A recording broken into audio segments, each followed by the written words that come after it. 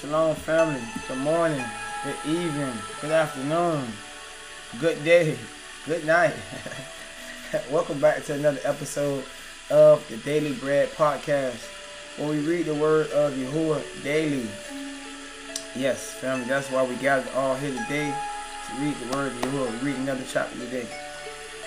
Daily Bread Podcast is presented to you guys by Living for Yahuwah Ministries, and I'm your host, Daliyahu. Here to read another chapter, and today we are reading Leviticus Uyakara chapter 5, and I think it's going to be a great chapter, and I know it is because you all here, you're joining me, so looking forward to it. Just so you understand how this is going to go, first we're going to do a short recap for those of you who may be listening for the first time, or you may be just unfamiliar with this particular book and where we at in the book and the context of what's going on. So I will try to bring you up to speed and explain about that. And we're going to pray after we do the recap, just so that we clear our hearts and clear our minds and prepare ourselves to read the word of Yahuwah. And then we get into the chapter, and we read chapter 5. And when it's over, hopefully, I think when the chapter is over, what I'm going to do is do a little takeaway, whatever we took away from the chapter, and I think that's going to provide the context for our conversation. So yes, welcome family, glad to have you back. I hope and pray that you guys are having a good this morning or good this day as I am. I hope all is well with you guys, your families, and pray the best for you guys. So let's pray. Let's get to the prayer. First, the recap. What is going on? We in Leviticus right now. So we're reading the beginning of the scripture. Leviticus is the third book in the set apart scriptures, right?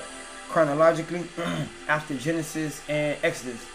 Genesis was very important because it tells us how everything began. Yahuwah made everything in the earth in 6 days and rested on the seventh day.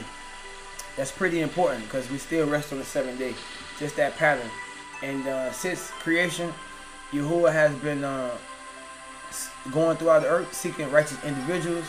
People like Noah, who he came to, made a covenant with, and he delivered him. People like Abraham, he came to him, he made a covenant with him, he delivered him. So that's basically Genesis in a nutshell, because after about chapter 12, we're reading about Abraham and his sojourning. So his covenant was that he had to leave the place where he was at and go where Yahuwah showed him. So his agreement with Yahuwah involved travel, right? Like we all are travelers and sojourners, so to speak. So basically, rest of Genesis is the travelers and sojournings of Abraham's family, interactions with his family, interactions with people that they traveled, bumped into, whatever. And it's just important to know that it was all one family. Adam, Noah, Abraham's children, Isaac, Jacob, Israel, they all one family, Hebrew family, okay? So that's pretty much Genesis, the adventures of this family, right? Of Abraham's children.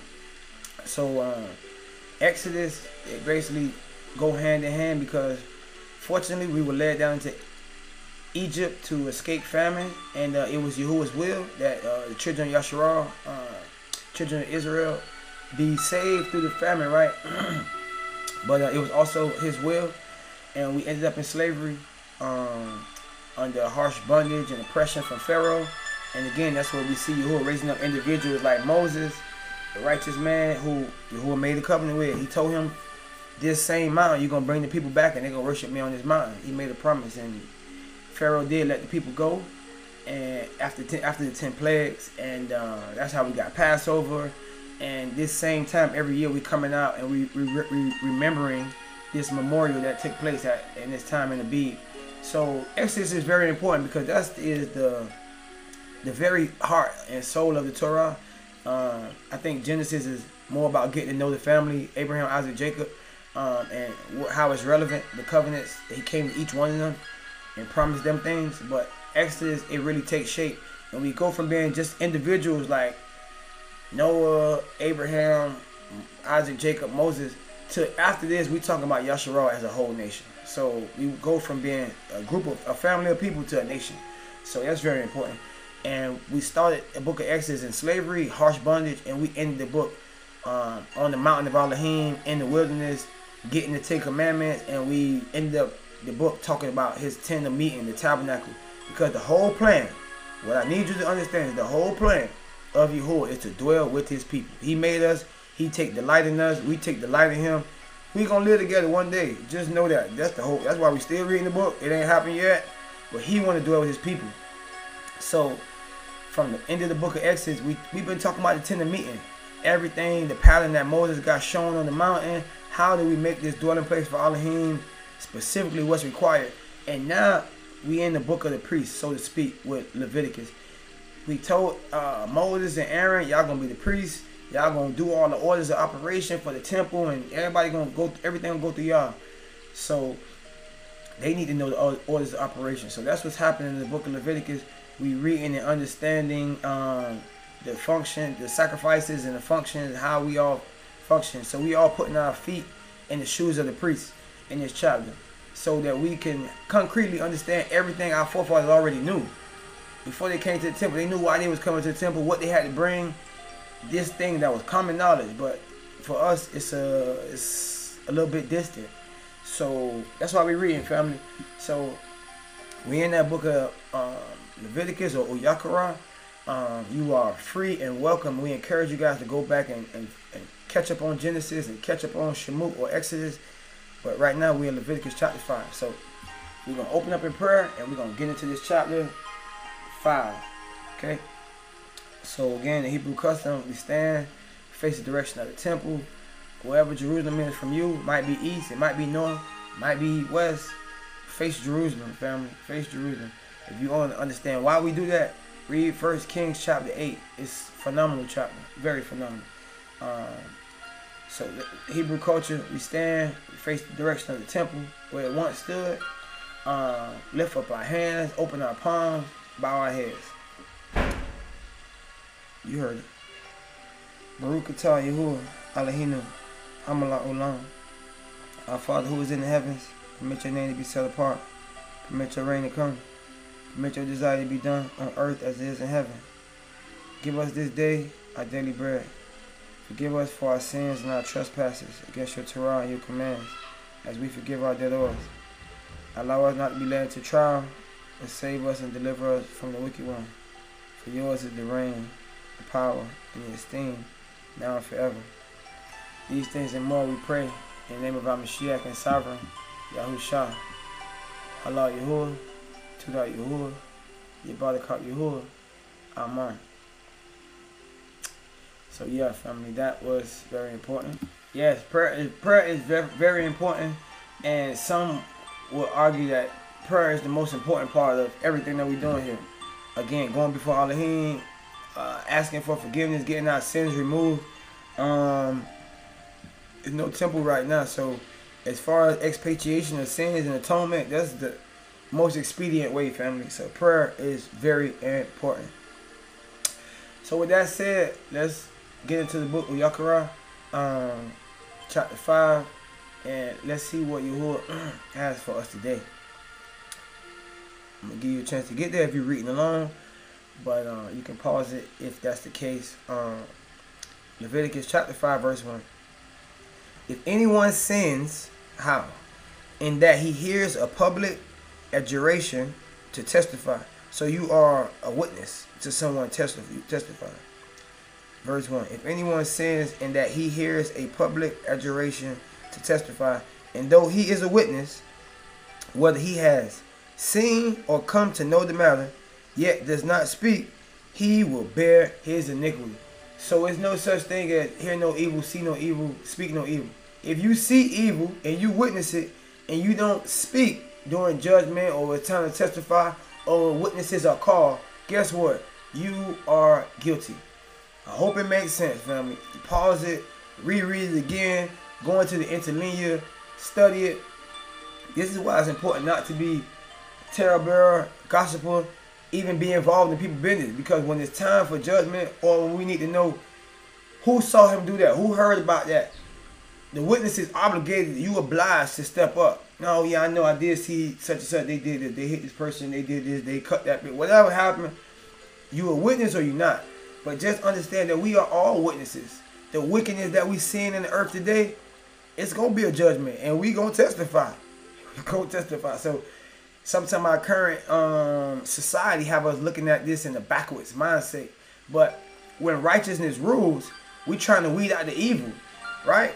But right now, evil ruling, and they trying to weed out the righteous people. So how how the tables have turned. But again, Yahuwah, like we pray, His reign is forever. His reign is forever. So it's important to understand. Very important to understand. Verse 2.